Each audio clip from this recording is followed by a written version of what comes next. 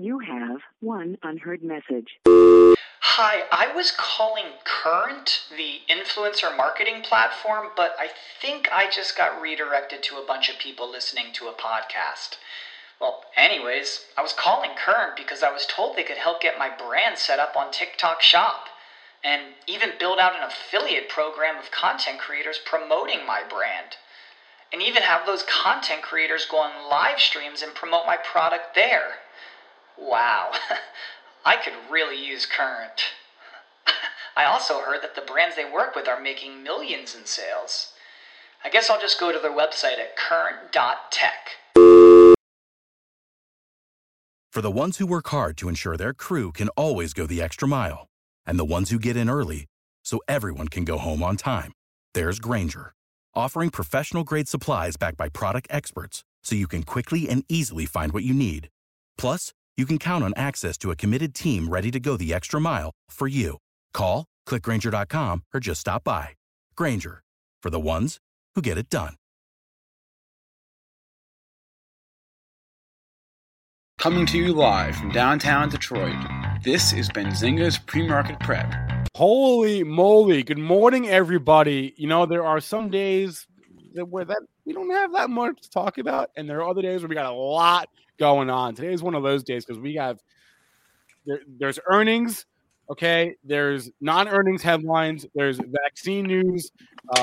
There's a lot going on this morning. A lot going on. We're going to try to cover as much of it as we can. CC Lagator from Options AI is our guest today at 8:35. We're going to talk options ideas into and after earnings reports, seeing as how we're in earnings season. So we'll talk Netflix. We'll talk restaurant stocks. We'll talk Novavax. We'll talk United Airlines. We'll try to take questions from our chat at the end of the show.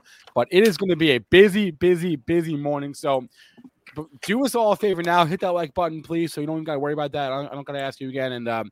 And let's get Joel on here. And Joel, how are we doing this morning? Because we got a lot going on here. We're in a fast market. Fast market, fast. I'm doing pretty good. S&P futures are doing okay. We're only down 3 sticks at 45.08 and a quarter.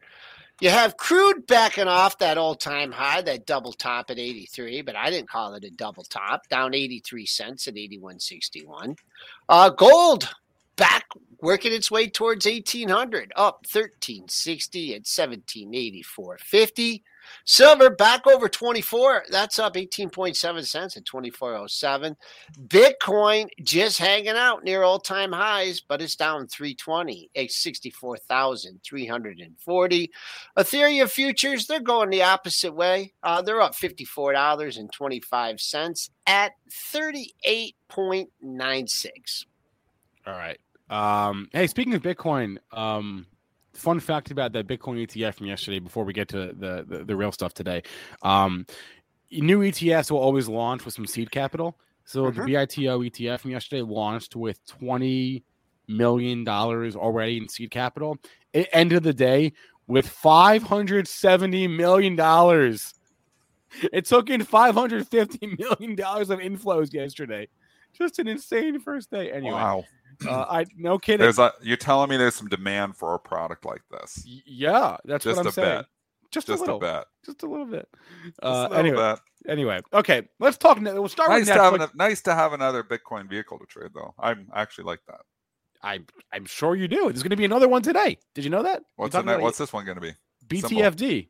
TFD. I got to read all these BTFD. BTFD. No, really? BTFD. I am buy not that. It's a Bitcoin. It's a Bitcoin. BTFD. Buy the blank. Is that it? Dip. You have to buy that. That is so crazy as ticker symbol. You see people post that all the time. We cannot say the F on a live show, but I cannot believe they use that ticker Why not? symbol. It's BT Bitcoin FD Fund Bitcoin Fund. Yeah, that's what it stands for. They Spencer. didn't think about buy the F dip. That's what it stands for. I don't know what you're talking about. I have no idea what you're saying. Anyway. Okay. Anyways, that's awesome. Okay. I can't Travis believe is good. ticker symbol. So he's going to buy it just because of that. All right, let's talk Netflix here. Earnings were out last night. We were doing a stream as it was going on. I didn't think the numbers were actually that bad. The numbers weren't that bad. It was guidance. The numbers. I didn't think the guidance was that bad either. So I'll give you the numbers here from Netflix. Their earnings per share beat. Their sales beat. They added 4.4 million net subscribers in the quarter, which also beat. They guided that they would add 8.5 million subscribers this quarter, which is actually identical to what they earned in Q4 last year. So again, I didn't think any of that was bad. The stock is obviously down here this morning. So my take is numbers not bad, especially when you remember what 1 or 2 quarters ago, they had a terrible miss where they missed on their subscribers horribly, and the stock got crushed on that. We seem to have come out of that for now. The reasons to be bearish are the stock just came off this huge move in the last couple of months. Also, they're still not really growing in the U.S., right? It's still mostly international growth. They're really saturated. They're at capacity. It seems like in the United States right now. They're not really growing there. They've only added 88,000 subscribers in the U.S. and Canada this year. That's peanuts for a company. A whole year. In the U.S. and Canada, yeah, and that's the other, and that goes also into churn, right? Their churn rate is still high, but the good news there is the churn rate is higher on their competitors, so there's that to think about. But anyway, numbers good, stock reaction good in the first minute, and then not so good after that. But I'll let Joel talk about that. It was actually just a whipsaw session. They did not know what to do with that report. So it went up a little bit initially, then they hammered it. Then they took it all the way up to over 660, and then they hammered it again. So it just chopped around. It was buy the dip and sell the rip. It seemed like a dozen times in that first candle. So obviously you can see the wicked candle before it eventually started to find its way, and obviously wanted to trade down after, but it could not figure it out. It was a whip. Even me looking at it, I was like, I don't even know which way to go, because if this starts ripping, it may take FANG up with it, and then it starts dipping. It's like, well, I don't even know what to do here. I'm just laying off. Joel, thoughts, concerns? Well, you got to throw out the high. You got to throw out that high.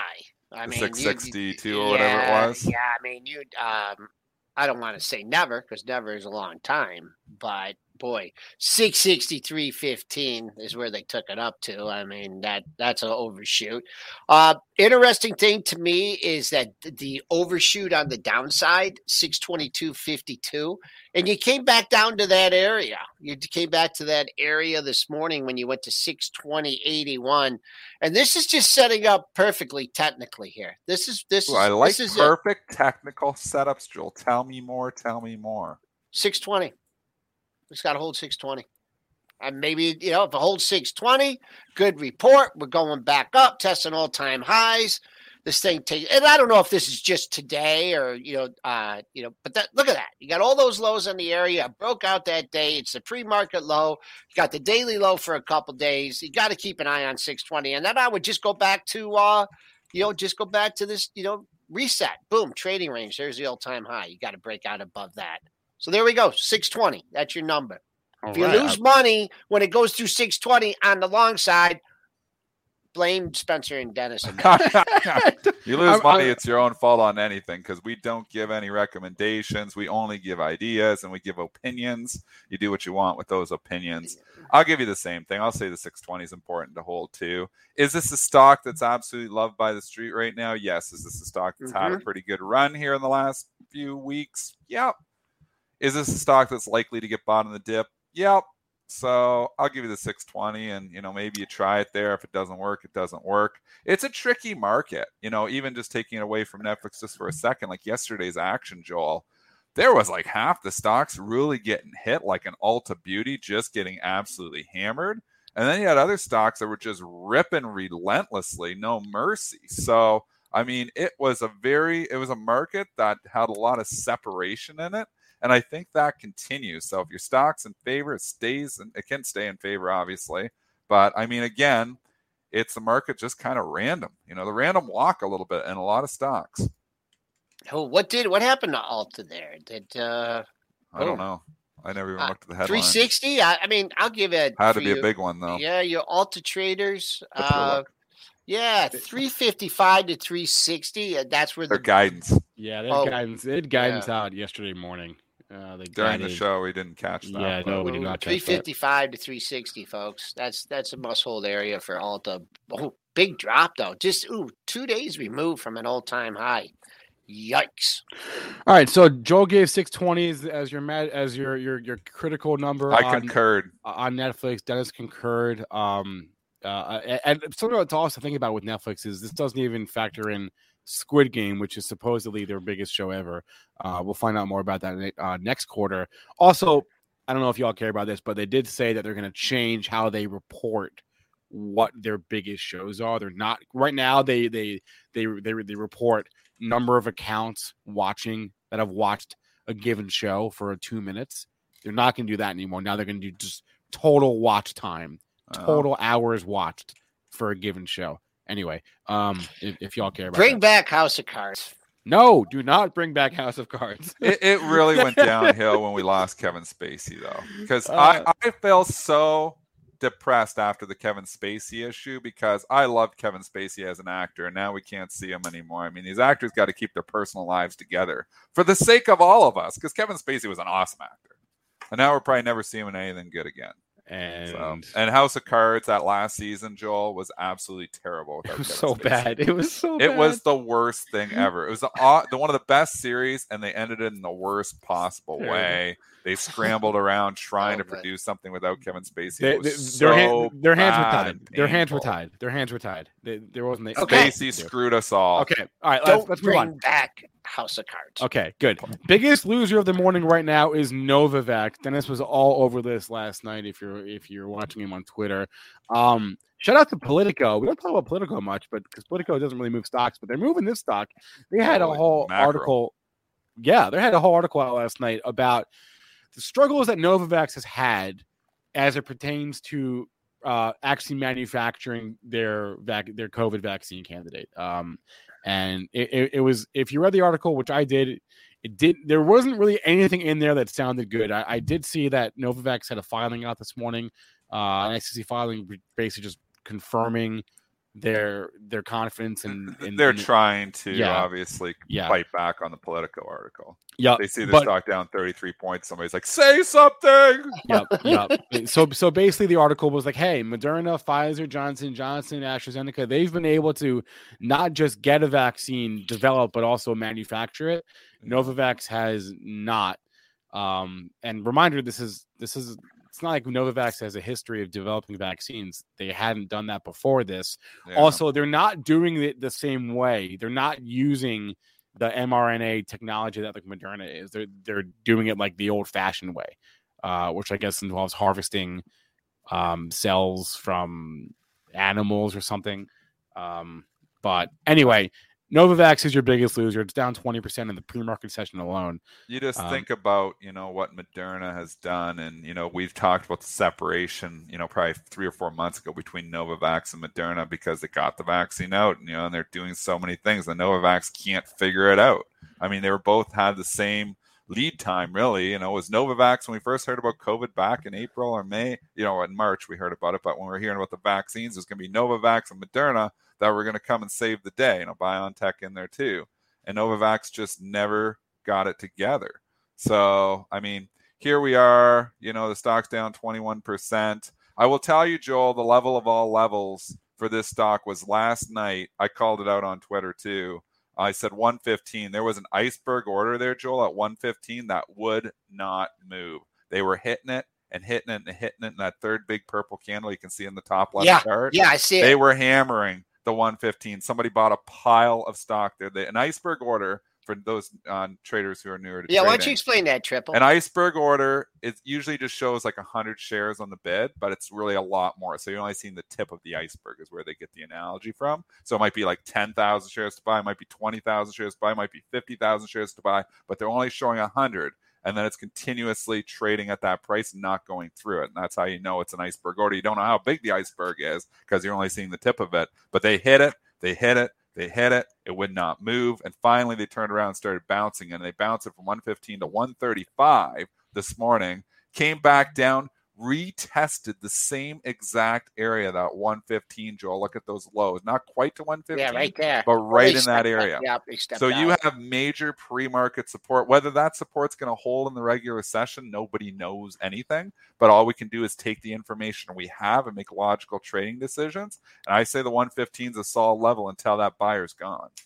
Yeah, that buyer was looking at your May low of 117.12, and he just figured, hey, I'll just go down to 115 and back up the truck. So you can use that as support. The pop up to 135 and change. That's going to be resistance if in fact you can rally. I would just be careful again, because they might be done. Or they might say, hey, everyone think I'm going to be at 115 if in fact it takes it out. And then they pull the bid. It goes 114.5 offer. Everyone's scrambling. And then they do the same thing at 114. They come back. And sometimes. Yeah. Sometimes when a stock's just tanking like that, though, it's obviously somebody with big money to be able to buy as many shares as they did. Like we could go back and look at the tape. But 170,000 traded on that bracket. 170. Well, that could have been, coming in some of that volume on that bracket, but big volume. And I tell you, a lot of stock trade at that 115 level. I mean, I use that, it's good, good level information.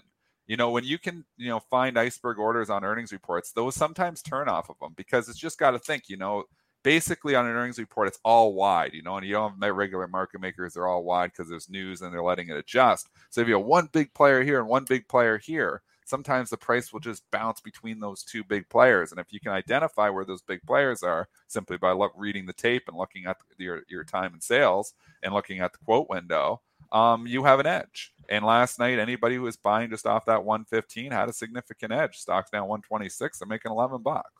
So, I mean, there's opportunities in tape reading still. You just have to know what you're looking for. I'm just going to say, I'm not going to say anything, no more technicals, but fundamentals, okay? This company never did actually produce a vaccine, right? I don't know if the company ever has.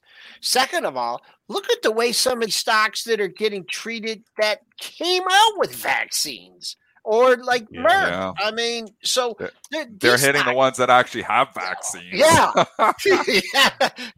at Pfizer. Not the greatest environment for vaccine makers. I would just say, if you're looking at this, to buy the dip. I mean, I think I did something on this. This company has a history. I think this went real high a long time ago on something, but Moderna's way off. I think the vaccine trade. I mean, these companies are not being rewarded. That one that was going to have one doesn't. So hands off for me. I wouldn't buy this at 100. I wouldn't buy it at 90 or 80, 70, 60, 50, 40, or 30. You're telling me you're not a fan. Not a fan. Not a fan of DVAX. All right, let's move on here to the other one of the other. There's a lot moving today. One of the other big things getting crushed today that we never talk about on the show is stocks like Brinker, right? EAT, ticker EAT, right? Restaurant stocks, which we talk about restaurants. We talk about the high flying restaurants, your Shake Shack, your Chipotle. We don't really talk Brinker that much. This is the owner of Chili's, by the way, if you don't know. There's like Maggiano's. They own like 10 different sit down. It's casual dining. Right. Exactly. And the reason we don't talk about them is because they're stodgy, not very exciting stocks. Well, not so much this morning, because Brinker had earnings. Was it last night? It was last night, and they were absolutely brutal. But let me get the numbers here for you. Yeah, for us. And they weren't. I don't think they were scheduled, were they? You know what? I didn't see them on the schedule. I didn't see them either. That doesn't mean they weren't supposed to. We could have missed it. I just didn't. I didn't notice it either. But okay. Here's what they said. The revenue actually managed to come in higher, but that's not the point. The point is that their margins got crushed. Their earnings was a huge miss on the earnings, on the adjusted earnings per share. And let me read you directly from the press release here. First quarter delivered positive sales, blah, blah, blah. Next. But the COVID surge starting in August exacerbated the industry-wide labor and commodity challenges and impacted our margins and bottom line more than we anticipated. This is from the CEO. We are responding to these COVID headwinds with increased focus on hiring and retention efforts. and working with our partners to gain further stabilization of the supply chain environment. We have taken immediate incremental pricing actions so that, they're raising costs as you would expect. But this was an ugly report. Yeah. And it's not unique to Brinker because really the entire restaurant industry is down this morning. Well, it is unique. Brinker is the catalyst. Now every other restaurant, everybody who owns a restaurant stock's like, oh crap, we didn't consider we're getting hit. And Christian Fromhertz maybe said it best on Twitter last night. They're getting hit from both sides. So we talk about, inflation hedges. This is like the anti-inflation hedge, if you think about it, because one, they have their food costs escalating on them on this side, and then they have their labor costs escalating on them on this side if they even can get the labor. And, where do you do? Like I was told this story, I think a couple months ago on the show, a friend of a friend's got a restaurant, said chicken wings, his bag, he gets them by the bag. The price of the bag is doubled over what it was a year ago. And he's like, well, what can I do? I can't double my food prices because if I double my food prices, people aren't going to come to my restaurant. So I got to eat it a little bit myself. So the restaurant's got to eat it on, the food cost increases. They can pass on a little bit, but you can't all of a sudden just double your prices. And, you've got labor, obviously labor issues where if you can even get the labor, but people want to be paid more money in an inflationary environment. So restaurants getting hit from both sides here. Brinker International, EAT getting hit from just the sell side, Joel, this morning. Stock is down 11%. It's one of its biggest moves. This is a stock that doesn't move around a lot. It's one of its biggest moves in a long time. And you know what? It's justifiable. And it's funny, that the market just, is sitting there. And maybe it was ahead of it because it has been leaking here for the better part of the year. But look at that. I was gonna look at that. Look at the bottom right chart there. I mean, this is a 2-for-1 stock split since March in a roaring bull market. Like I said, I never pull this stock up, but I mean, you're headed long into that report. I mean, head and shoulders top there. You got the head, you got the two lot. This is, I'll give you the pre-market low as potential support. 41.70 is a pre-market low. I see a monthly low at, if in fact we take that out, a monthly low at 40.66, but this is a multi-month downtrend. Doesn't look like it's going to end this month. I think best case scenario for investors is, you go down, you test that $40 area in the next couple days and you hold it, put a few lows in, and then mount a rally. But I mean, the street, they've been selling the daylights out of this thing since March. So tough. And now you got a whole nother level of people at $48 scratching their head. It's like, oh, if this ever gets back to 48, I'm going to get out. Yesterday's low, 48 was yesterday's low. Former low of the move is 46.63. You can use that as a minor resistance. Yeah, this is not unique to these type of casual restaurants, though. This is any restaurant out there. Over the weekend, we tried to go we tried to go into Starbucks just to get a coffee and then go to the store, and we were 0 for 2. There's 2 Starbucks near us, and what do you mean 0 for 2? Tell us. They weren't open. They weren't open. Well, one of them, I don't even know if it was open. What do you mean they're not open? They're not open. There was a line at the drive. This is at 9:30 in the morning. So, there's a line at the drive-thru, and no one moved for 10 minutes. So we left, and we went to another one, and they were just out. They were just straight up closed. And this is Starbucks. This is because of labor? Yeah, I would assume so, but I don't know. Not want to own Starbucks. This is a Saturday morning, at a Starbucks, right? Like that's like prime Starbucks time. Right, you're going to have issues, and this inflationary issues is starting to create problems across industries, and you're going to have issues of labor shortages on minimum wage paying jobs. And if your business is reliant on minimum wage, your business could have some problems. So, I look at that and think, no Starbucks for me then. Let's take it back to eat. There's a lot of peer plays here. We love talking sympathy. We talked sympathy in our educational event on Saturday. There is a pile of restaurant stocks. I'm talking like there's like 30 out of them out there. But let's go to the direct peer, and that is Darden Restaurants. So it would be a direct peer for EAT. Red Lobster. Yeah, obviously Olive Garden, Maggiano's, the casual dining. So let's stay away from fast food for a second. Check this out. I want to show you this cool thing. If you don't know how to find relationships, like Dennis knows them off the top of his head, please. In Benzinga Pro, I just went to the details widget, and this is your details page. I'm on Brinker. Yeah. We have a peers tab, Awesome. This is all the restaurants: McDonald's, Starbucks, Chipotle, Yum, Darden, Texas Roadhouse, Wingstop, Wendy's, Papa John's, Great Shake list. Shack, Cracker Barrel, Cheesecake Factory, Jack in the Box, Bloomin' Brands, which owns Outback, right? Dave and Buster's, Dine Equity, Denny's, right? They're all right here, and they're all going to be down today. Okay, that's an awesome tool right there because, I'm always going around. Okay, I kind of have a lot of the names in my head, but you might forget about a few. So it's just great to just get them in front of you and look at what they're doing. And if you look at what they're doing this morning, you can see a very clear pattern. They are all trading lower. So we got DRI going to the direct peer, trading down 2.5%, down $4. These are big moves for restaurant stocks that typically don't move around like this. So you're going to see a lot of stocks get hit here this morning. Chipotle is showing higher, but that was just an odd FINRA print. It's actually trading lower. But again, I'm staying away. Chipotle is more fast food. So I think you're going to see casual dining get hit more than fast food. That's why, you look at like a Texas Roadhouse, which is casual dining. That's getting hit here this morning. What's obviously, that? TXRH? TXRH. Yep. Yeah. You've mentioned Cake, CAKE. That's trading down 3.5% this morning. More casual dining, more kind of a direct peer there. So think about those ones. Those are the ones that are going to hit the most. Are they going to just bounce right back? Well, that's to be determined, but EAT will be your leader here today. So if EAT starts to show some life, maybe some of these other plays show some life here too. But there's going to be a lot of restaurant stocks that are going to get hit this morning. Somebody asking about Wingstop. Wingstop is actually offered down this morning. So it might get hit a bit. Again, is Wingstop fast food? Like Wingstop, when you go in there, are those sit-down restaurants? I've never been to one. It's like fast casual, I would call it. Okay, because sometimes they have like wings takeout. If you're a big takeout thing, it might be different. I'm not sure. No, I don't. No, because we're not talking about demand, Dennis. We're talking about input costs, right? We're talking about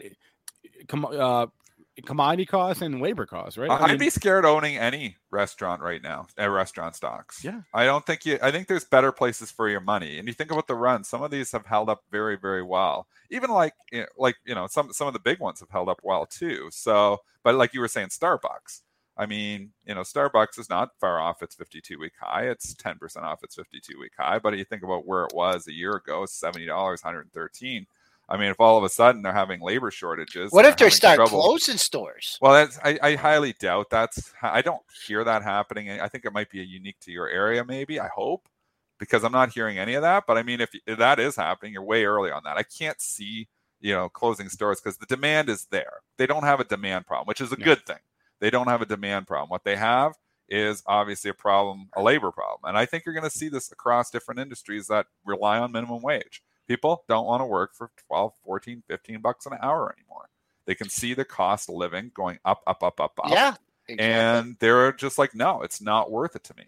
So, I mean, there's going to be trouble. Obviously, your teenagers will always be able to work. But, you get your managers, where, it's going to be a little bit trickier. For some of these businesses. We went out on Sunday night to like a normal size restaurant. Which one? Jim Brady's, is that what it's called? Oh, you went to Jim Brady's? Yeah. Did you get the wings? No, normal size restaurant. They had three waitresses for the entire restaurant. Waitresses. Behind us, there was a party of 8, and they were like, "We're not going to seat you. Like we have the room, but we're not going to because we can't serve you. We can't wait on a party of 8. We have 3 people for the whole restaurant." Like we can't deal with that right now. Wow. So they turned him away. Like I was like, holy cow! Like 3 what people. What world are we in? Like we're in this it's not a huge restaurant, but it's not tiny. It's like a normal sized restaurant. And anyway, maybe Lone Pigsy and Cub is right. Robots will save the day. I think so. We got to start investing in more automation here because we need the robo waitress. McDonald's. Think about your order taker. They've got those, kiosks where you just type in your own order now. So you are seeing automation take away a few of those jobs. I don't know. But automation is going to have to come and save the day on a lot of this stuff because you know what? A lot of these people aren't coming back to these $15 an hour jobs or $12 an hour. What's minimum wage in Michigan? Do we know? Do you know off the top of your head? The minimum wage is one thing, but I don't know what the dollar amount is. I think it's like $16 in Ontario. What is it in Michigan? I'm gonna Google. For this Starbucks, the one on 12 and North, I've been by it 3 or 4 times, Dennis, and the thing is never open. It's still $9, and they probably paid up for some real estate. For you Starbucks investors, Keep an eye on 110. I mean, this has been, 109.41, 108.88, 108.20. 110, I was not even anywhere near it today, but if it takes out that 110, I think you got a quick date with 100. And Costco coffee is fantastic. I don't know why you'd pay $5. I go long Costco coffee, short Starbucks for if you could just do the Costco coffee. My wife likes the McDonald's coffee the best. They say Really? it's good coffee too. They seem But like they have good. Isn't that like sacrilegious in Canada to say that? Tim Hortons? I know, like a lot of people hate me because I keep saying that, I hate Tim Hortons food. I think it's the worst food in the world, but it's the smartest business model because even though I hate I don't drink coffee and I don't like the food, but somehow I still spend money there. I can't figure out how. So they're genius marketing and their systems are just awesome, but they're on every corner. It's out of convenience. The kids start chanting donut and, you go in there and then you grab something else. And, unbelievable. Anyway, the minimum wage is $9.87 in Michigan, so that's what it's it is under $10 on paper, but in reality, it's more than that because no one's working for that right now. So people don't want to work for that. Yeah, there was an ad yesterday in the radio. Amazon here is paying $22 an hour just to start. Great for the worker. Is it great for the worker, though? Because, even though you're seeing, they're getting paid more money, everything that they're buying is costing them way more money. Yeah, but it's not to the same extent. I think it's way to the same. I think it's more. No, I don't. People complaining about, like, $20 Big Macs, that's not gonna – no. Oh, well, I don't think we're going to $20 Big. I would hope we're not going to $20. We have a $20 Big Macs. We got major problems. No, you major problems. You increase your Big Macs by a nickel. Do you know how much more that a nickel is enough to cover? Well, I don't know if that's true. Okay. If I compare Chick-fil-A sandwich used to be about six something a combo. Yeah, it's up to 9 something a combo. Fine. There is. Fine. I will give you that. I'll give you that. It's bigger than you think in the fast food. I'll give you it's not a nickel, but it's also not going to be something that we're. I don't think they're going to $20 Big Macs. I don't think they're going to $10 Big Macs. But can they go to $5 Big Macs? What's a Big Mac right now? I don't even know what a Big Mac is. No one knows what a Big Mac costs. I think they're like in Canada. I think they're like $3.99, but maybe I'm wrong.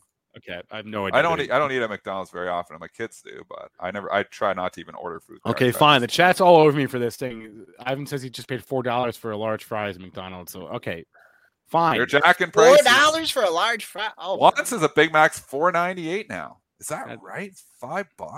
Remember, we used to get like 99-cent Big Macs, Joel, and you'd see how many you could eat. Remember that like 20 years ago? I used to get free, they used to do that promotion. If you could say 2 old beef patties, pesto sauce, lettuce, cheese, pickles, onions, and a sesame bun. What? If you could say that without messing it up within like 5 seconds, you would get a free Big Mac. That was an old promotion. Probably only Easy Mike probably remembers that. Gotta bring that back. Yeah. Okay. Let's talk about some other trade ideas. Let's talk with CC. Yeah, we didn't get to UAL. Maybe we'll cover that later, but that's okay. Let's bring on CC Lagator from Options AI because he's always got ideas for us around earnings season because he's an options guy, and earnings cause volatility. CC, good morning. Good morning. Can you hear me? We can hear you. We can see you. How you doing today? Good. Great. Good to hear from you. Good to see you. What have you been looking at out there? Well, obviously, the Netflix earnings last night was very interesting. It was. And it was sort of a classic example. And I think I think maybe Dennis was talking earlier about it just, it going up after hours, it going down, it getting bought, it getting sold. And it's sort of a classic example of, the difficulty of owning options premium into an earnings. Like we had that expected move at about 5%. And, I haven't checked it in a few minutes, but, it was down about 2% earlier, which means, like owning options into an event like that, the options when they open this morning, they're probably going to be down about 30% in implied volatility or something like that. And, what we talk about when we talk about the expected move at Options AI is that's essentially the the realization of that implied volatility. It's a way for equity traders and options traders to understand what that's implying. And so a 5% move in Netflix that's down only 2%, basically anybody that was short option premium is basically a winner. And anybody that was long option premium was a really, if you were bearish or if you were, owned puts, you're probably right on the edge of, you're fighting for your life with the stock only down 2%.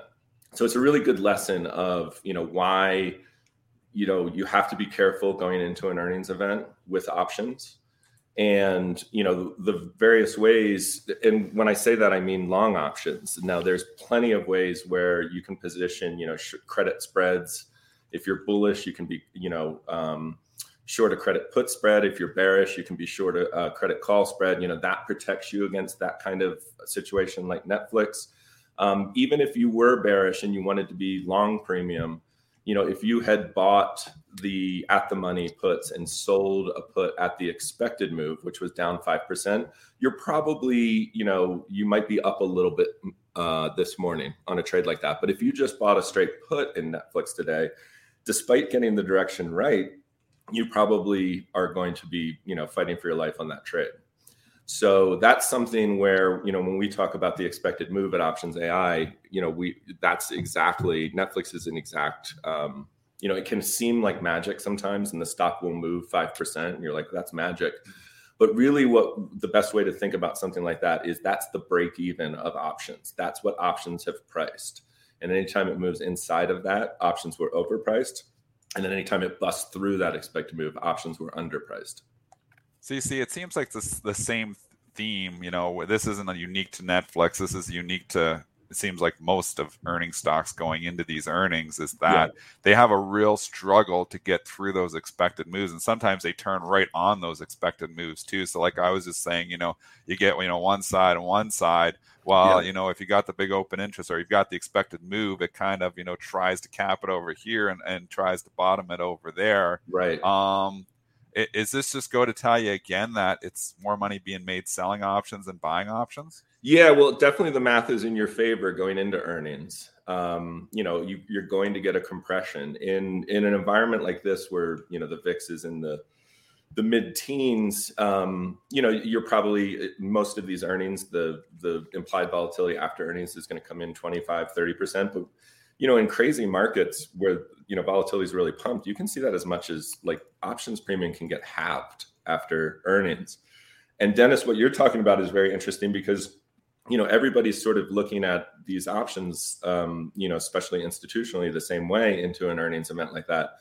And that buy the dip, sell the rip that you're seeing, actually, if people are long, a lot of that can be affected by options positioning. And so, especially after hours when the equity markets are thin, somebody sitting there with a book of a lot of gamma, selling that, rip and buying that dip is them scalping stock against their, Again, I was just going to say that if you're long any of those calls in Netflix yesterday, let's say you took a flyer, on where was it trading at 640 or right around there. You're long a call from 635. You sell it. You sell it at 6 feet. I could when I see those kind of moves in stocks like that, I'm just thinking, wow, there are all these sellers at 640, 639, the all-time high. Now you're traded at a premium to that. What about all the people that want it out at 640? They're like, get 10,000 out there, get 20,000 out there, get 50,000 out there. Right. And when the thing's like 650, they're putting orders in at 645. They're just trying to get done. And then on the downside, you have the same people that have the put. So a lot of times the stocks, they'll trade like that today, but then they'll release after a day or two or even Monday when the options are off the board. So it's an interesting dynamic. But I think you were mentioning, Joel, when you were talking about Netflix before, and you were mentioning like 620 support, a lot of people are looking at those same levels, right? They're positioning options. Some people might be buying puts down at that level because they're long Netflix stock. They're like, all right, that's the point at which, I want protection because if it breaks there, it could be trouble, things like that. And that provides an opportunity, if you are bullish Netflix, and I want to share a screen and sort of show this. So there we go.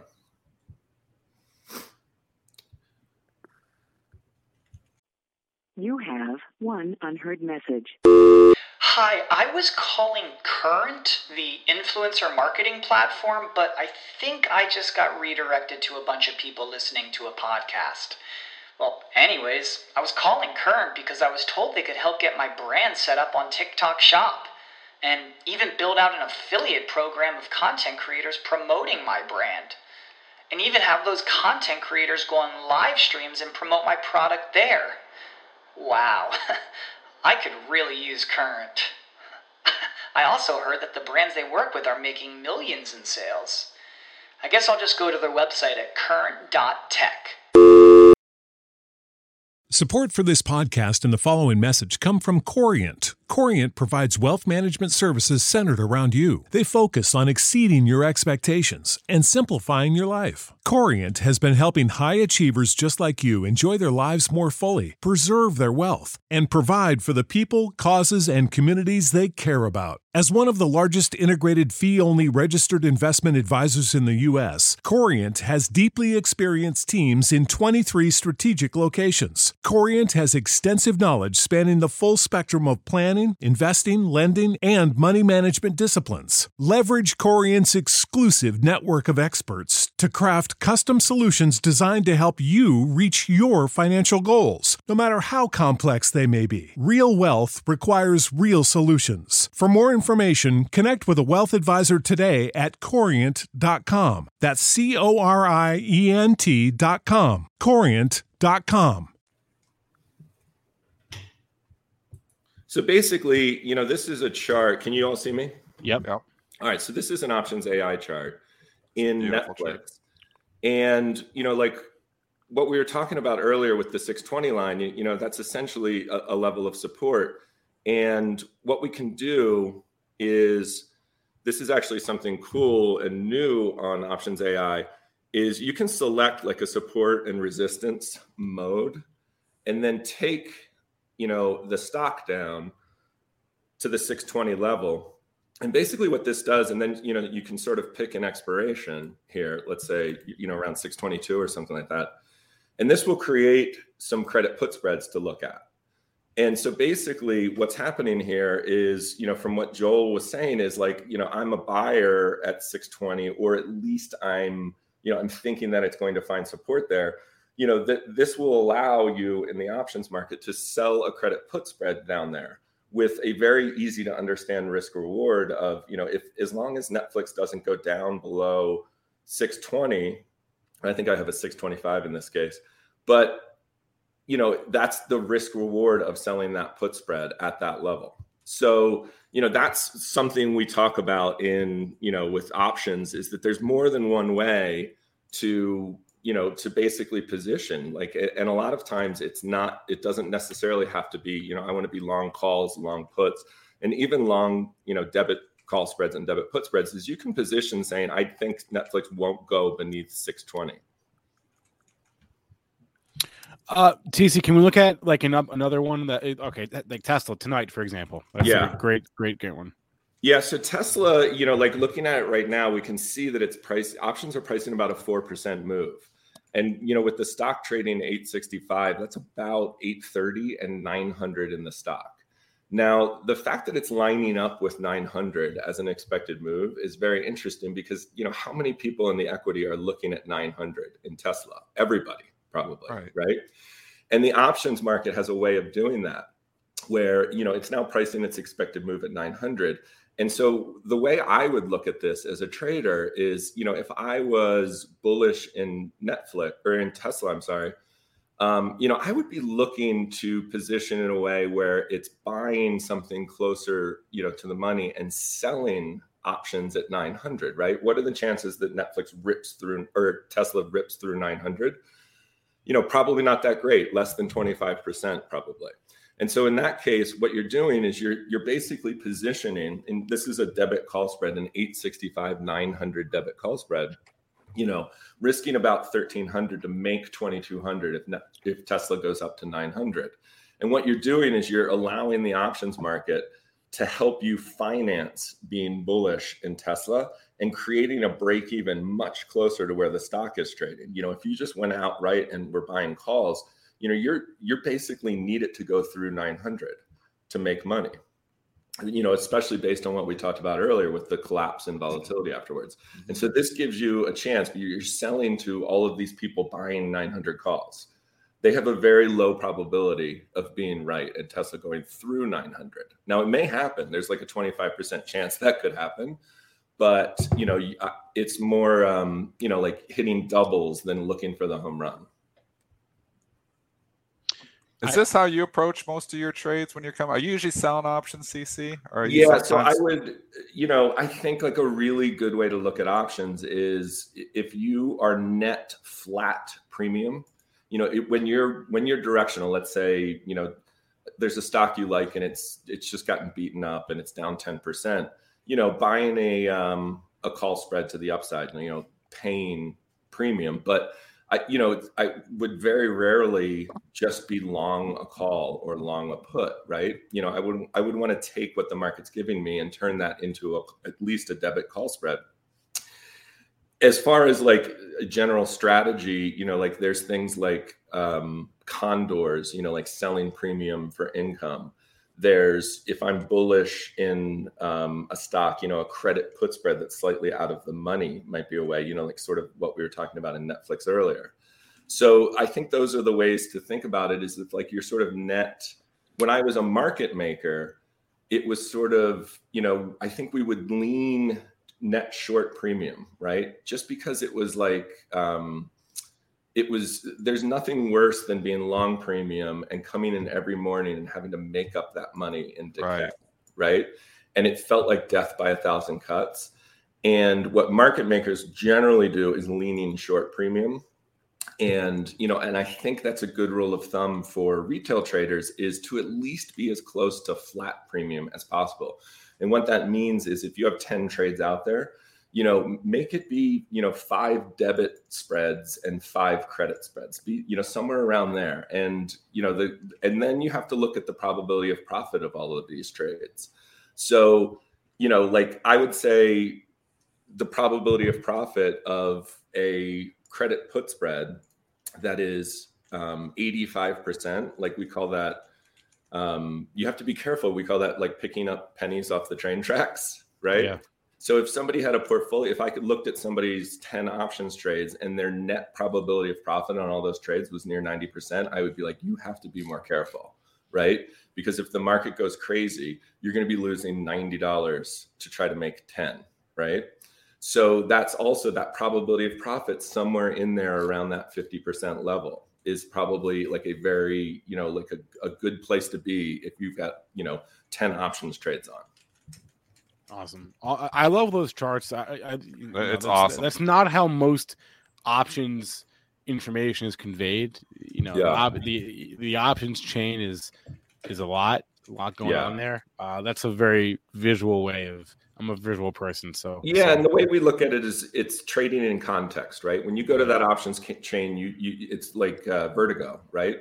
Up is down, down is up. Right. You don't know like where you are in the stock, and like as your show is basically looking at charts the whole time, looking at support, looking at resistance. How much is this stock going to move? That's how most people think, and that's how people should think in options as well. Quick question for you. How do you anticipate volatility crush during earnings? I'm asking because I'm looking for stocks with negative 10% volatility crush. Do you have a scanner, or how do you do that? There are a couple of services out there. Like I know off the top of my head, there's like ORATs. There's a bunch there. I would say the general rule of thumb in a market like this is you could look to about 25 or 30% vol crush. Now it's dependent on the stock if it's a really uncertain event, but it's interesting just looking at these Netflix and Tesla expected moves. Like the fact that Tesla's only 4% means that is historically much lower volatility than a normal Tesla earnings event. And one thing we have with Options AI is people can go to the Options AI earnings calendar, and it's free to use, and you can search any stock you want. And what that will show is the expected move for every stock. And it should be at like tools.optionsai.com. And it'll show you the expected move in all of these earnings. And then it will show you what it's done like the last 4 earnings and how much it moved. And that's a pretty useful thing. Like, the past isn't, doesn't say a ton about the present, but you can kind of get a sense sometimes when you look at those, like, you see one outlier that a stock moved 15% like 3 quarters ago, but then the other couple of moves have been 4%. Options are kind of tend to balance between that outlier move and then the more common move. And that more common move is more likely to happen again, if that makes sense. So sometimes options can get it wrong because they're still pricing some crazy move that happened 3 earnings ago. And you can kind of see it on that calendar. It's very interesting. CC Lagator, Twitter handle at Options AI is his platform. CC, always a pleasure, man. Thanks a lot. Great to see you guys again. Great to see you. Have a good one, CC. man. Okay. All right. That guy knows his stuff. He does. Yeah. He's one of our best guests, like just to break that down. I love those charts. Great. I mean, so many people, just coming in, taking flyers. I'm going to buy calls. This thing's going to go to the moon. And he's telling you, typically doesn't happen. And those expected moves often do cap it. And I mean, if you're trading at these earnings events, it's good to know those expected moves because, and the expected move just for newer traders there, you just add up the calls and the puts if you want to get it quickly. So you look at the strike. Yeah, you look at the closest strike and then you add up the calls and the puts. So like for instance on Tesla right now, if you wanted to know, you could go to like the 865 weeklies and just add up the call premium, add up the put premium from the 865s, and you'll get the expected move. There's another website you can use that if you don't want to do all that math. There's not a lot of math. It's grade 2 edition. I could teach my 7-year-old to do that. All right, fair enough. I was gonna show people a shortcut, but don't forget it. It's still involved. Or you just go to Options Learn and he's got charts. My shortcut still involves math anyway, so it's not. You don't like math. It's not you don't like math. It's hard to be a trader, though. Yeah. Try that. Okay. We got 10 minutes left. We'll do some ticker time. Quick before we do that, though. Quick PSA. There are some people asking about BBIG on the top of the show. We're gonna talk to Ted Farnsworth, the CEO of Zash, or the co-founder of Zash, today at 12:15 p.m. Eastern time on the Power Hour, myself and Aaron Bree. So we're going to clear up the confusion with Ted himself. Excellent. At 12:15 p.m. today. So in 3.5 hours from now, we're going to because the stock and I've had multiple people sending me Twitter hate here this morning because last night stock comes out with an SEC filing and tanks. It goes all the way down. You can bring up the chart, Joel, to like $5.85. I'm looking, people are asking, what's going on with BBIG? And I'm going looking. I look at the SEC filings. In the SEC filings, it says the CEO and the CFO resigned. It was also said on multiple news services as well. Everybody's telling me this was a planned event. I don't know anything about that. I'm just telling you why it was getting hit last night. It was getting hit because the algos, we know news algos, don't dig into the details. They just look right there. So it got hit down last night significantly. Catchy published an article after that. A lot of people giving the hate on that. But the reason why it was getting hit really hard last night was the way that was in the SEC filing. I don't know if it was planned. I don't know if it wasn't planned. They're telling me it was planned. Apparently the CEO, and we're going to find out, we're having the CFO on.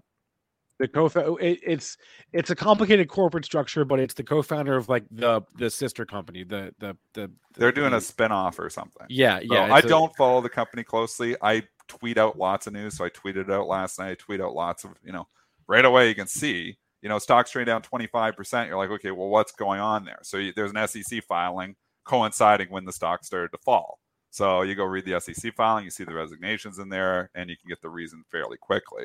So whether news algos have misinterpreted this, I do not know. Stock is still trading down 12%. I'll limit my comments there, though, because you give an opinion on a stock like this, and everybody hates you if you're bearish. Yeah. So I have no opinion on BBIG. Okay, so the takeaway there is 12:15 p.m. today. Myself, we'll find out from the CFO. Yeah, well, no, from the co-founder of Zash, which is like the parent company. And so we'll talk about this. I will say that a lot of people are saying, after Catchy's article, the stock fell on that article. The stock fell 25 minutes before that article was published. So the stock fell on the SEC filing. It did not fall on the article that came out 25 minutes later. Stock had already traded down and bottomed well before that article was published. Bravo Mo 1982 is asking about Ulta. We did hit on that earlier in the show briefly. He's looking for an entry though, Joel, in ULTA. You want to take a look at that? I mean, this is the one day. I mean, this was the first day of the move. I think you got to let things settle. I've been looking at. I mentioned this before. This is a higher price stock. I'm looking at this whole 355 to 360 area as potential support. You're kind of bouncing off, but what you got to think about in stocks like this is that there's still a lot of people sitting on a lot of profits. So or losses from yesterday. Yeah, or losses from our losses from yesterday. So, and did the company just come out and give you bad news yesterday? Yep. Right? Yep. Yeah. So I'd be careful on that one. Yeah. As far as an entry, at least let the dust settle for a couple days. What about United here, UAL? They had the earnings. They were last night. All these airlines are kind of the same to me. The earnings are what they are. They're still not making any money, but they're all in the same exact boat. We're still not back to where we were before COVID, but we've come a long ways back from where we were last year. They're all saying the same thing. You know what the thing scares me about UAL is they're expanding. They're spending money. I mean, they're looking to expand. So yeah, wait. This is back to normal. First. One more thing on maybe the chat or Dennis Joe can help me out. I don't remember any airlines ever specifically giving guidance for how much they're going to pay for fuel. Maybe they do. I don't remember it. UAL did that last night. They actually came out and said we expect in the current quarter, this quarter, Q4, we expect to pay $2.39 a gallon for our fuel. I don't. Is that reasonable? Well, I don't. That's the thing. I don't know. Like, what are you paying for a gallon? No, Dennis. That's apples and potatoes. I fill my car up like once every 3 weeks. What is it right now? What is it though in Michigan? I don't know. No idea. We're at all-time highs in Ontario. We're like $4, Spencer. $1.44 a liter. Yeah, $4 sounds reasonable. Yeah. Well, how the heck did they get it for $2.50? Because it's a different fuel, Dennis. It's completely different, eh? But the rocket point, fuel's different. But the point is, I don't know if that's reasonable for jet fuel. Like, I have no idea if that's high or low. I don't remember them ever. I don't remember any airlines ever giving guidance on their fuel costs. Maybe this is a normal thing.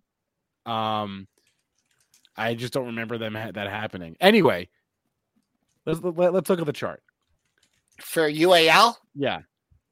Man, it had that big run up. It's lost half of the move. I mean, you had to spike up, a spike down. I would just figure this level right here, and if it could get back above 47.75, 48, and hold, then you have an expectation for it going back up to this $52 area. If not, you got some work to do on the downside. Important level to keep an eye on. 46.10 was your low back on the 23rd, and 46.08 is your low from yesterday. So 46 to 48. Let's see which way it decides to go. Yeah. Everyone's saying that, because they buy in bulk, they're getting locked into a certain price. Maybe that's true. But I just don't remember seeing that as a line item before. Maybe they do. Maybe I don't look at the releases enough on the airlines. Maybe that is normal. I just didn't. I didn't see it. So let's move on here. Martin just dropped a couple of tickers in there. Coinbase and Verizon. Verizon also had earnings. They were this morning, I believe, during the show. And let's look at the numbers. EPS beat, sales missed, guidance for the fiscal year coming in a little bit light. I know it's in line. Well, they gave it. It's in line. They're in line with their EPS guidance. They beat on their EPS for the last quarter. Their sales for the last quarter came in a little bit light. And what's the stock doing? It's all. I can't hate a stock more than Verizon. Just my opinion. You're getting a nice pop. It's a nice $2 pop from where it was 4 days ago. It's giving half of the losses back. I don't even care what the report looks like. I just think it's not the kind of stock I want to own in this inflationary environment. So no low growth, company where you're in it for a 4.8% dividend, I pass. So just my opinion, but I don't like Verizon at all. 53.20 is your pre-market high. That right around your October 11th high at 53.20. 53.20 is the pre-market high. 53.29.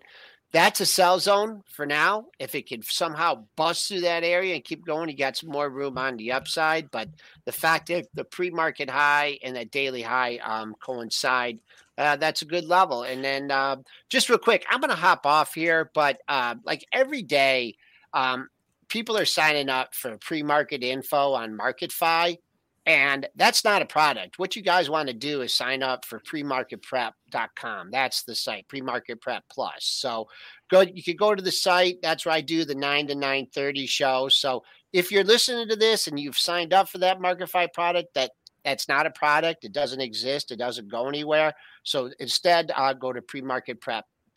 So I'm going to hop over there and cover some symbols. Spencer, I'll talk to you later on. One more thing I want to hit on before we wrap it up is Facebook.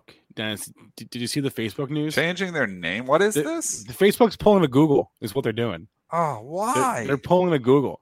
You remember how in 2015 Google was like, well, we're not just a search engine. We're more than a search engine. We're a phone company. We're an operating system. We're doing some crazy futuristic stuff. We're going to change our name to Alphabet. Facebook is doing the exact same thing. They want to be known not just for Facebook.com.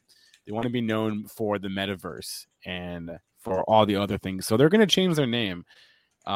We should start a pool as to what the name change will be, and whether or not why. Didn't they say Didn't they say the name? I thought I saw it. No, they didn't. No, I did. I saw it go by this morning. No, you didn't. What? No, you didn't. Facebook name change. I did. They haven't announced it, did they? I thought no, stop. I saw something going by. Oh, no, just saying. Okay, sorry. They're just saying they're going to change the name. Yeah. Well, why are they going to change the name? Are they changing the name of the platform or just changing the name of the company? No, the company.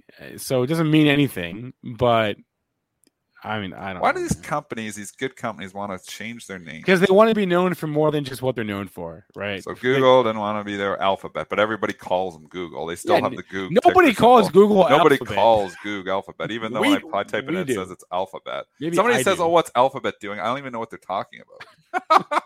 It's Google. It'll always be called Facebook. You're right. Stop changing their names. People I hate change. I'm one of those anti-change people, I think. So I don't like a new change. All right, some chat's got some good ones here. I'll do 2 ticker symbols and I gotta go. Zuckerverse. You want to look at Coinbase? Yeah, holy Zuckerverse, what a Metaverse, move in Coinbase. Facebook. Coinbase might be. This is an incredible move, and I mean, if you're buying it now, you're in total chase mode, and we know chasing has not worked in this environment, but it has worked in this stock for the last 3 or 4 days. I don't know where it reverses. You get back down to that 280. I would be a buyer at 280. I'm not going to be a buyer at 306. So I like the stock. I just don't like the move. I need a dip to buy. Next. Real fast. How do you feel about the Bitcoin futures ETF being a topping event? No, I don't think so. You know why? Because we've been climbing up slowly and you're getting more people interested. I actually don't think it's going to be a topping event. Okay. The Saturday Night Live was a topping event. The Bitcoin ETF is something that, obviously been talked about for a while. And we're not fully at a full ETF yet. I'm still long Bitcoin. I'm still long Ethereum. I'm still long Hive blockchain from our friend Frank Holmes. Those are my 3 Bitcoin positions. We can't go a day without talking about Alibaba. So let's talk about Alibaba. What's it doing? Just, we talked about 3 days ago. I was basing to break out. It did. I think we talked about it, and obviously I had a couple more days of basing, and now it has broken out. Alibaba has bottomed, and obviously hindsight capital 2020. We actually called it on that, saying the 140 was a nice setup. I wish I would have bought more. I did not. I still have my long position. I think on pullbacks, you're looking to get into these stocks. I think the China stocks have bottomed here as well. I mean, we've had a wicked rally in the FXI. I can't come in buying at 40 points higher than it was 10 trading sessions ago, so I'm not chasing it. I'd be waiting for a dip. It would have been good 3 or 4 days ago when we talked about it on the show saying this is consolidation and this could go again. We're right on that call. And obviously, stock's up almost $10 from where we talked about just a couple days ago. Yeah, pretty crazy. So now it's gone. Hindsight, thanks, John. John saying I call it. Thanks, John. Hindsight 2020. A few people in the chat bust my drops. No, I'm not going to buy K-Web again. Enough. I mean, there are other places for my money than this. Just yeah, and I'm not heavily invested in China. We know that I have a little bit of Yeah. Alibaba, and I've on pullbacks here, would I get a little more exposure to China? Maybe. It's still a lot of unknowns there, though. Okay. That's talking long-term hat. All right, Dennis, you also starting today will be able to trade WeWork. That SPAC conversion is happening. So What's the symbol going to be on that? It's going to be WE. It's not live yet. Well, that's an easy symbol. No, right, it's not on. Well, WE? it's not on WE. Or the SPAC conversion is happening today. So it's B. Okay. What is it? It's like BOWX, I think. I think it's BOWX for today. Yeah, BOWX is still trading as for BOWX. today. BOWX, but it's going to become WE today. Okay. So I'm sure they'll talk about Cool. more on SPACs. Fun. So you'll have that to trade, which is always fun. Okay. All right, Dennis, have a good day, sir. We'll catch you tomorrow. Just a couple of quick notes before I hop off here, and then they're going to do live trading as we do every Wednesday, Thursday, Friday. On the earnings calendar for tonight, we've got Tesla. We talked about that. We've got IBM. We've got Las Vegas Sands. Those are probably the big three from my calendar here. Tesla, Las Vegas Sands, IBM. Yeah, those are kind of the three that interest me. So we're going to be watching those today. Didn't hit on all the stocks. Didn't hit on Biogen. Didn't hit on Abbott Labs. Them's the break. So real quick, programming note for today. We got a lot going on the interviews front. So we're going to do live trading until 11. SPACs Attack will start, or until 10:30. SPACs Attack will start at 11. They have 2 interviews today on SPACs Attack. And from there, we're going right to back-to-back interviews on Power Hour, which is where the Ted Farnsworth interview will be. It'll all be on this channel. Each video will redirect to the next one. So we got 4 interviews in like an hour span on the channel today. We've got Ahmed Fatou. He's the chairman and CEO of Interprivate, and Andre Cherny. If you don't know Aspiration, it's one of these neobanks. If you don't know what a neobank is, it's basically there's an entire class of new startups out there that are basically startup banks, and their whole deal is that they don't charge fees and they're really consumer friendly. There's probably about a dozen or so in the U.S., and Aspiration's going public via SPAC, and they're probably the 3rd or 4th largest neobank in the U.S. But there's neobanks all over the world, and in Europe and Latin America as well, I believe. So that's the first one, and then Matt Higgins from Omnichannel will be on SPAC Stack also at 8:45 today. So that'll be exciting. OCA is the ticker there. So we got a lot going on today. How are we doing on the like front? We are Elite Trading. I almost forgot. I'm sorry. Elite Trading. Jesse Kaler will be on at 1:00 with me, and Moon or Bust will follow at 2. Joel and I will be back at 3:30, and we're going to do the same thing we did yesterday for earnings. We're just going to hang out after the close. After 4:00, myself and Mitch will live stream the Tesla earnings. Tesla's usually out like later on, though, I think, right? We're going to have to figure that out. I think Tesla usually reports. Let's look up when they usually report as far as time. We can do that in the Pro by looking at past reports. So Tesla usually reports earnings. Last quarter they were at a 405, so that's cool. Okay, so maybe they won't be out. Sometimes they're out super late, but I guess 405 is the reasonable estimate. So we'll talk about the earnings as they come in after the close today. We'll do that. We'll just kind of hang out, and that'll be our last show of the day. So all that being said, everyone, please hit that like button. We're at 311. I'd appreciate a little bit more. As a reminder, today's show brought to you by Masterworks. Masterworks.io is your link. It is in the description. It is also pinned to the top of the YouTube chat. It's been there the entirety of today's show. This is a platform that's democratizing art. If you want to diversify away from stocks, away from crypto, as far as I know, Masterworks is the only platform you can invest in art, and they're worth $1 billion. So there's clearly some demand there for this asset class. And it's a pretty fast growing company. Maybe we'll have them on the show one of these days, but there it is. Link in chat and description.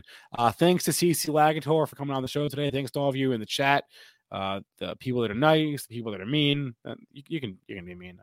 I don't really mind. They mind. I don't really mind if you're mean. Just don't be too mean.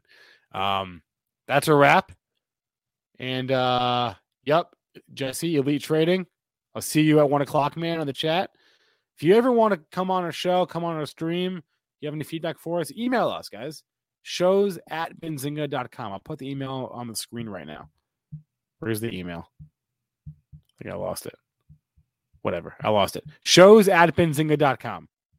Email us questions, comments, concerns. And while you're there, check out Benzinga Pro. Pro.ben. Oh, there it is. Shows.benzinga.com. And then Benzinga Pro. Pro.benzinga.com. Get a free 2-week trial. Use the code YouTube20 to get 20% off your subscription. But also, again, the free 2-week trial. Can't stress it enough. No credit card, no hassle, nothing. Just free 2-week trial. Pro.benzinga.com. All right, live trading will start in about 5 minutes. I'm going to hop off. Everyone, good luck at the Open. Stay green, and catch you later. Did you know nearly all stock price changes of 10% or more result from a single news headline? That's right. News headlines have a unique ability to drive stock prices up or down. These news catalysts create trading opportunities every day. All you need is a little help to reach out and take them. And if you're looking to grow your portfolio, it doesn't matter if your investment budget is small or big. An easy-to-read stream of news headlines will increase your opportunities to profit from price changes in the stock market, consolidate a knowledge-based investment strategy, and grow your portfolio. All you need is Benzinga Pro and its powerful news alerts, price tracking, and portfolio monitoring to make a positive change in your trading performance. We've already helped thousands of retail traders across the world, and they could not be happier. Increase your market knowledge, boost your exposure to big movers, and make informed trades before major price changes. The opportunities are all around you. Subscribe now, and we'll skyrocket your portfolio today.